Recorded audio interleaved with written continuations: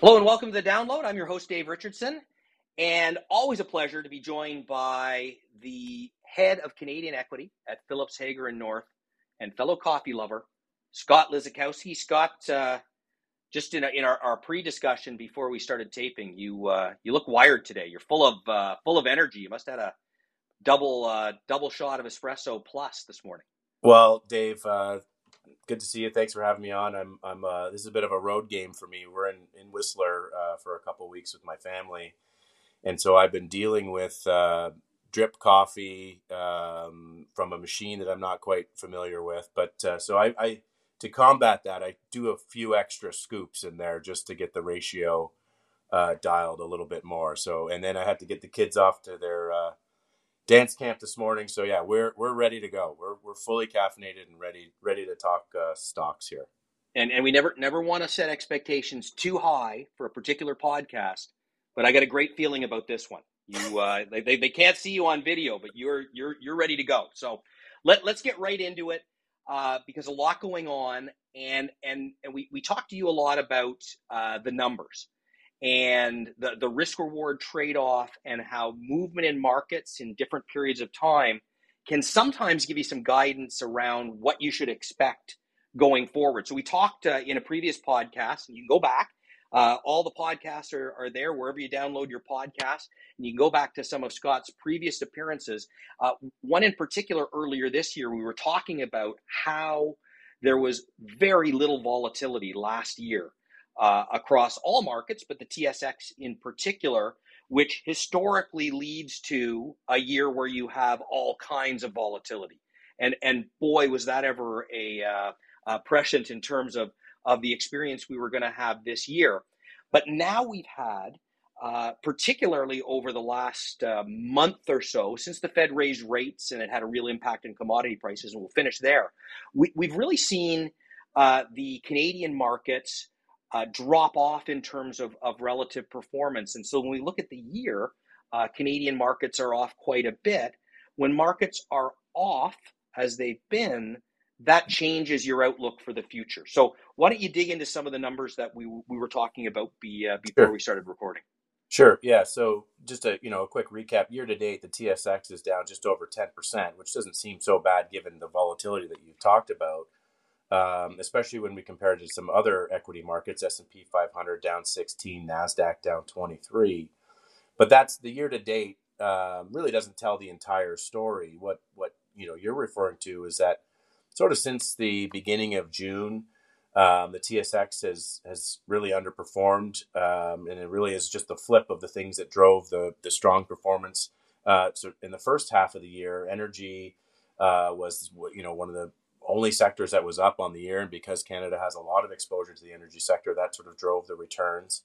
But since the beginning of June, we've had a pretty big flip. Whereas energy and materials, they're actually the worst performing sectors. They're sort of down 15 to 20%, and you have sectors that are still economically sensitive. Technology and industrials, they're actually up slightly during that time frame. So an interesting dynamic at play. And so while Canada is ahead of some of the other global markets on a year to date basis, on a 3 month basis, it's actually pretty meaningfully behind. The 3 month return for Canada is sort of down 12%, and that would compare to the S&P 500 that's down 7, or the Nasdaq that's only down 6.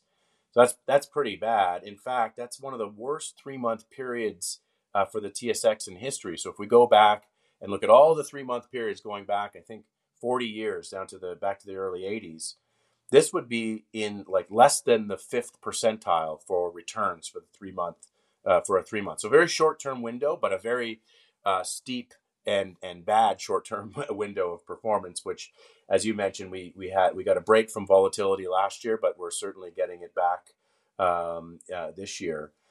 Here's some good news though. When you look forward from those, when we're sort of in that bottom, fifth percentile, the forward 1 year forward return. So if people are wondering, if I put my money in today, what's likely to happen or what could happen, the likelihood of a positive return from when you have these really bad 3 month periods is fairly high. It's in the sort of high 70s, 80% range. And the average return 1 year forward is around 10%. which is pretty good. And it's really good when you compare it to the the 1 year, the average return of all periods for the TSX is about 7%. So we've had a pretty significant, severe and sharp drawdown. If we're going back to the beginning of June, that's like a month and a half. And you have that bad 3-month period, which goes back a little bit further. If you put money in today, going forward, you're likely to have a positive return, and you're likely to have a return better than the long-term average. So not a bad time to sort of be thinking about, putting some money to work.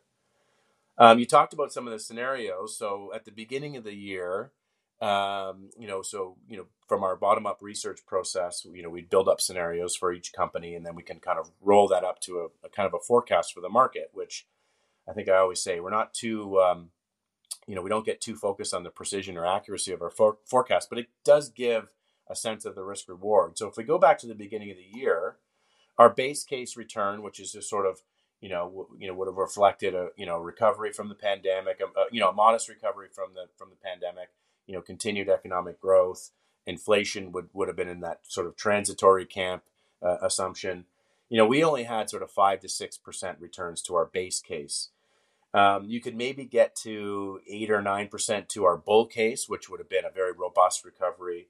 And we would have had pretty meaningful downside, about 20% downside to our bear case. And at that time, at the beginning of the year, our bear case wouldn't have contemplated a recession. I don't think anybody was. So when we fast forward to today, where you got the, year to date, the TSX is down 12%. So we're sort of mapping to that bear case scenario. If we're down 12 and we're only halfway through the year. So we update our forecast. That's what we do. The old super forecasting, motto is forecast, measure, revise, and repeat. So we revise our forecasts. So our base case is sort of, a skate through, not so much a soft landing, but just sort of we make it through. We actually have better returns to our base case today. They're, in the 9-ish% range. Our bull case, which would be probably a soft landing scenario, so I wouldn't assign a ton of probability to it, but you get that scenario, that's going to generate over 15% returns. And our bear case still has sort of 15% downside, but we've revised our bear case much lower, and that would include some level of recession, probably not a severe recession, but some level of economic slowdown and some form of recession. So the risk reward is not a sort of a slam dunk. The odds aren't completely stacked in your favor. They're certainly better than where they were at the beginning of the year. And when you combine that with some of the statistics I was quoting about this really steep drawdown period, it does kind of set up for, a sort of more favorable outlook. I don't think we're out of the woods yet in terms of recession, inflation, all the things to worry about.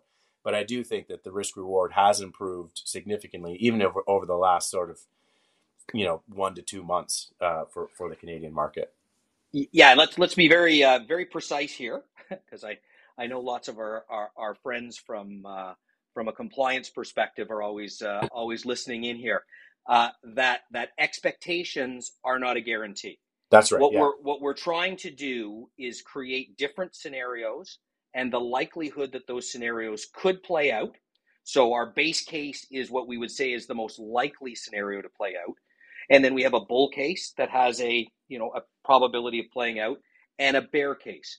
And one of the things we'd say very much as a caveat right now, we're fairly confident about our base case because there's so many things going on around the world right now, so much movement, that we don't have the same high degree of confidence in that base case that we normally would. So we're still in a position where a lot of different things could play out over the near term.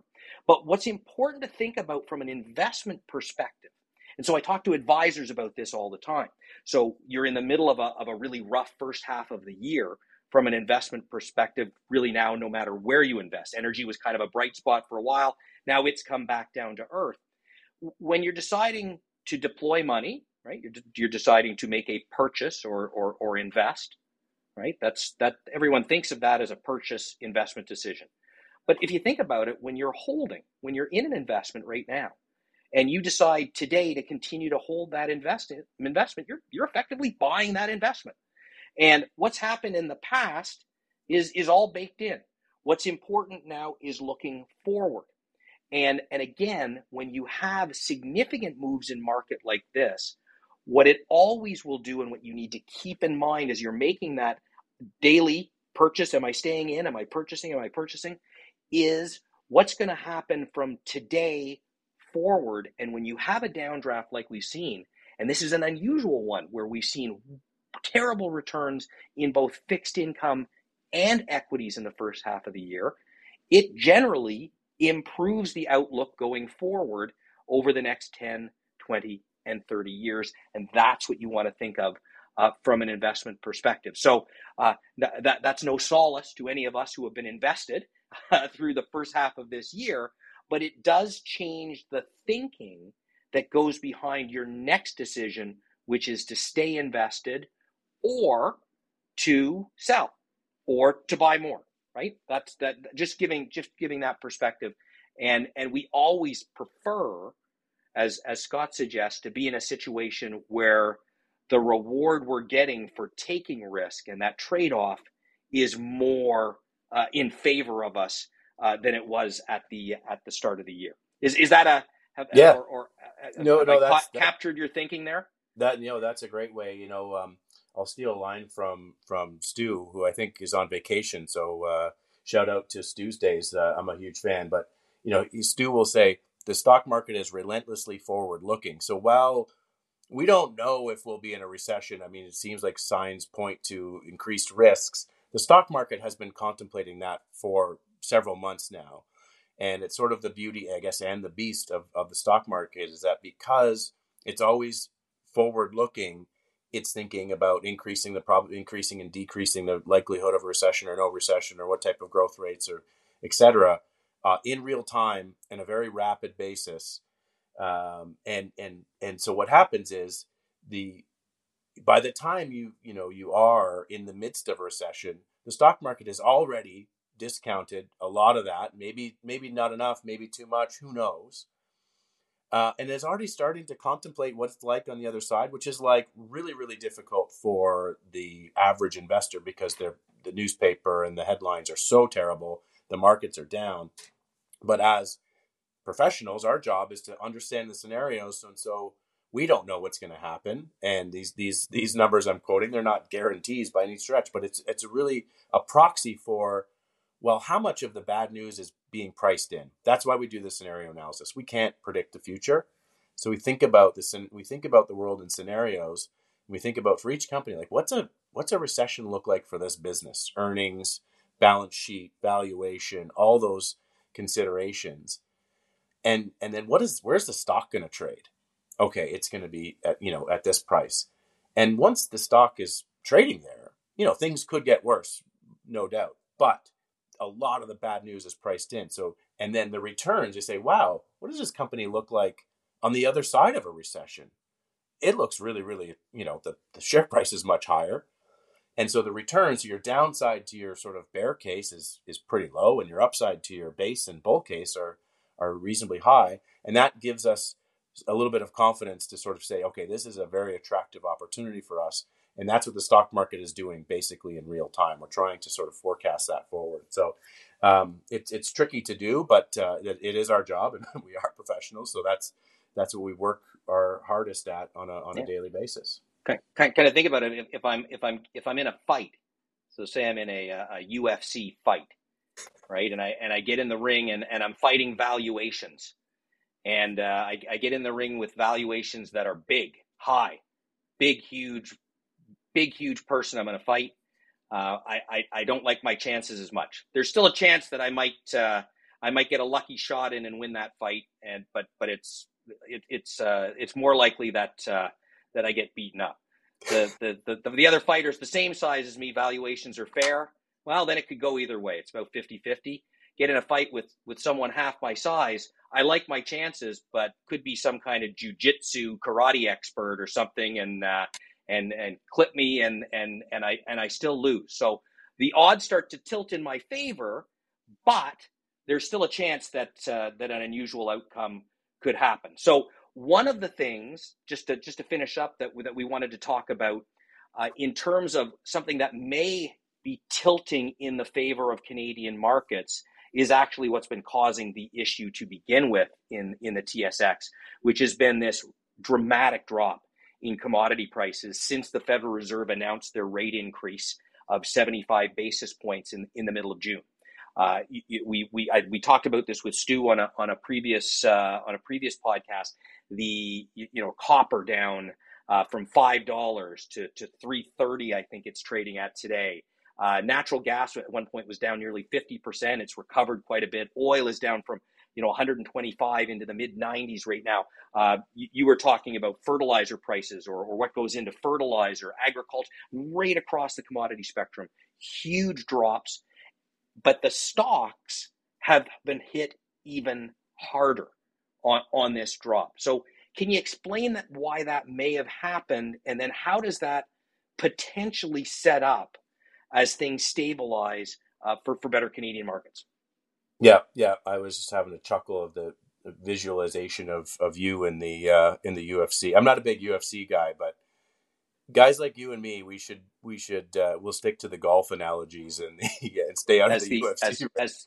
As the old song says, we're lovers, not fighters. That's right. So yes. Yeah. So yeah, we're investors, not fighters. Maybe that's a better. That's right. A better line. Yeah. The commodity space has been a bit trickier. So if we went back to the beginning of the year, we were talking about the potential for a super cycle. Of a commodity super cycle.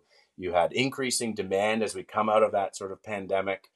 And lack of new supply, which is sort of a more of a secular issue, due to significant reduction or just lack of new investment to bring on new supply. Whether you're talking about copper, oil, you're just not seeing the investment. There's a kind of a whole story there, but you're just not seeing the companies reinvest their cash flow to bring on new supply. And commodities are the most basic supply demand equation. And so you had rising demand and you didn't have increasing supply, and that created some tightness, and it showed some very strong and fairly robust commodity prices at the early part of the year. Then you have the events with Russia and the Ukraine causing commodity prices to spike because you've taken, there's some pretty big commodity production in that part of the world. So you're taking even more supply out of the equation, and you get into that very scarce shortage, or the market is concerned about scarcity and shortages, and you have that price spike. So when you think about commodities, the basics are the price is sending a signal. So when the price is high and robust, then it's signaling to producers, hey, this is a pretty good time to bring on some new supply. We're running out of inventory. Demand is increasing. But when you have a price spike, I actually think it's quite bad, because it's actually saying, okay, the signal isn't getting through on supply. We need to start doing something to demand. And so a price spike leads to demand destruction, which if we were on the podcast around that time, I probably would have been saying things like, spiking commodity prices is a pre-recessionary type of event. And I would be more concerned about a recession with oil going up. And that was a really tough thing for the Canadian market, because oil going up is actually, there's a lot of energy exposure in that market. So the stocks were going up, but I was worried about what we've sort of just seen. So if we go into recession, the demand is going to get hit, whether it's oil, copper, natural gas, fertilizer, and, commodities, because a lot of commodities really, it's, the storage is tricky. So the price swings around quite a bit. So if you have even just a modest slowdown in demand for, say, oil, that's probably 1% to 2% of the daily demand. It's enough to cut the commodity price in half, and we've seen that in the past. So that's a bit of a tricky thing. So I think when you're thinking about commodities, it's important to think about it in, we always use this term, parsing of timeframes. You have to understand what's happening in the short to medium term, and by that I mean, sort of the next 6, 12, maybe 2 years. And the long term, which, when you're thinking about commodities, the life cycle of these assets is quite long. If you're going to build a copper mine, it's going to probably take you 5 to 10 years to bring it on. If you're going to build a large scale offshore oil production, it's going to take you several years, significantly, and billions of dollars of investment. So it's a very long cycle, not only to build the assets, but also for the person who is building the asset to recover the capital that they spent up front. You spend all the money up front, and then you harvest the cash flow as it comes on. So there's 2 time frames. So the short to medium term is the demand destruction that's potentially coming from a recession. So that's why commodity prices have gone down. The stocks tend to lead and kind of go down more. They're a levered instrument on the commodity. And even though we've gone down, sort of 20, 30, in some instances 40, lumber's down 50% from its highs. The stocks go down lower because, again, forward looking, they're thinking, wow, in a recession, oil could go to 40, 50, 60 bucks. So they're sort of thinking about that. I don't think the oil stocks have quite got that bad, but and I don't think copper has either. But they're sort of going past the spot price. They're like, wow, this could get a lot worse. So that's sort of what's driving this dynamic today. It's really hard to say, if we are going into recession, there's probably downside to both the stocks and the commodities from here, if I'm going to be completely honest. But the trickier thing is, and that sort of goes into that, forecasting and scenarios, there is still downside to our bear case scenario, and that would include the commodity sectors. But it's the trickier thing, I think, is the long term, because that sort of secular issue has not changed. If anything, I actually think that this type of volatility and uncertainty around the commodity prices is going to make the producers even less inclined to invest. If you're a CEO or sitting at the boardroom table of one of these large commodity companies, whether you're a big metals producer or a big oil company, big fertilizer producer, it's going to be a really difficult decision to say we're going to spend several $billion of capital outlay in a very uncertain environment from inflation, economic outlook. And the commodity price was really high. Now it's down. It could, and we were just in a pandemic. They were all even lower. And you need to make a forecast for the next 10 years because it's going to take you 10 years to get your money back. So I think this recent amount of volatility is probably making it even harder for them to make that, new supply investment. So actually, I think that we may see continued volatility. Maybe that sort of the long-term view and the lack of new investment and bringing on new supply maybe means the floor for commodity prices is higher. It's hard to say with any certainty. It remains to be seen, but that's a dynamic that we're contemplating quite deeply and not entirely sure how it will play out. But it's something we're giving quite a bit of thought to because that dynamic has not changed. If we go to a recession, and if anything, I know it's not great for the Canadian market, but commodity prices coming down actually takes one of the levers off the inflation, which is the big burning fire right now that central banks and everyone's trying to solve that equation. A reduction in commodity prices actually kind of helps that equation. So if we could put that fire out, but we do need to think about that secular lack of new investment and new supply. And, once we do come out of a recession, demand for all of these commodities that we're talking about will increase back up again. And if we don't have that new supply, we could be back into a rising commodity price environment. So I don't know if the super cycle is dead. I just think we have to think about it in two parts. It might just have a little bit of a breather, and we could be coming back to it on the other side of this economic slowdown, whatever that looks like. Yeah, really fascinating. But perhaps the next time we get you back, we'll just do an entire podcast on the super cycle, and start to talk about that and my favorite bicycle when I was a kid, which was a super cycle. So we'll get into that as well. But as we set the expectation at the front end, 2 over-caffeinated guys have run long, so we'll cut it short there. Have a great rest of the summer, and we'll catch up with you. Actually, we'll catch up with you before the end of the summer. We'll get you on about a month from now. Thanks as always. A really, really great backdrop for lots of stuff for investors to chew on as they're making decisions around their portfolio. So thanks, Scott, as always. Great. Thanks, Dave. Thanks for having me. Take care. This recording has been provided by RBC Global Asset Management, Inc. for informational purposes only and is not intended to be investment or financial advice. You should consult your own legal, accounting, tax, investment, or financial planning advisors before engaging in any transactions.